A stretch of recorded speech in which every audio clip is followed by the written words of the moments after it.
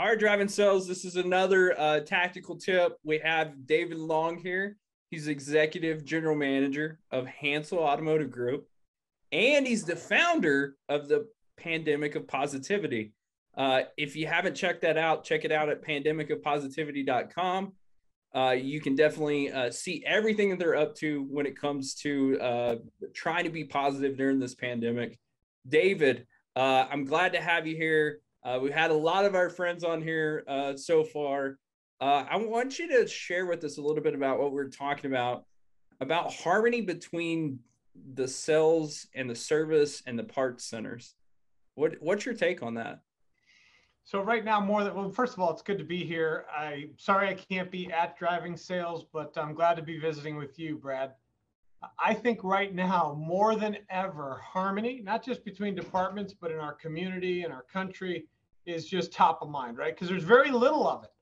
So why I started the Pandemic of Positivity is I see all these divisions and all this separation. So when I think about harmony between departments, I immediately go to historically in our industry, parts isn't wild about service. Service doesn't seem to be eye to eye with sales. So how do we bridge those gaps? And I have a few ideas that I'm happy to share. Absolutely. We can't wait to hear them. Please lay them on us, my friend. So, as corny as it sounds, there's these things that we do every single month. So every single month, we have a luncheon, but all the rooftops, all departments, we almost shut down our business, and they're always themed. So that we're either dressed in costume, we're playing games. I'll pair up a parts guy with a sales guy, service guy with a body shop guy or gal. And we're always working together in those events to create a team, right? What I've seen in my 33 years is you go to a car dealership, a salesperson walks back to the shop, knows nobody. Now they're back there high-fiving because they just won the balloon toss with the guy that's a technician. It's a completely different feel. And then just Friday, I had an ice cream social in the shop.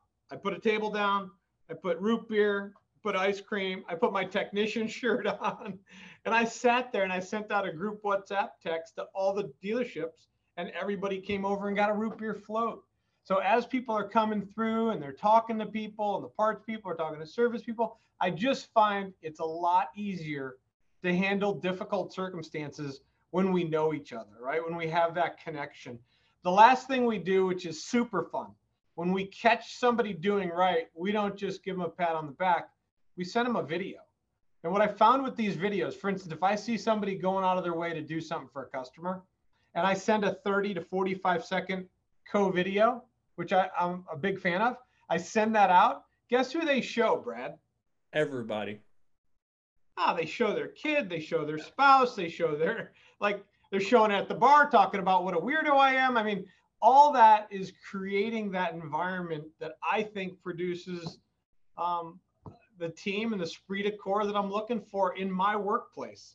And it feels great. And I think it feels great for them too.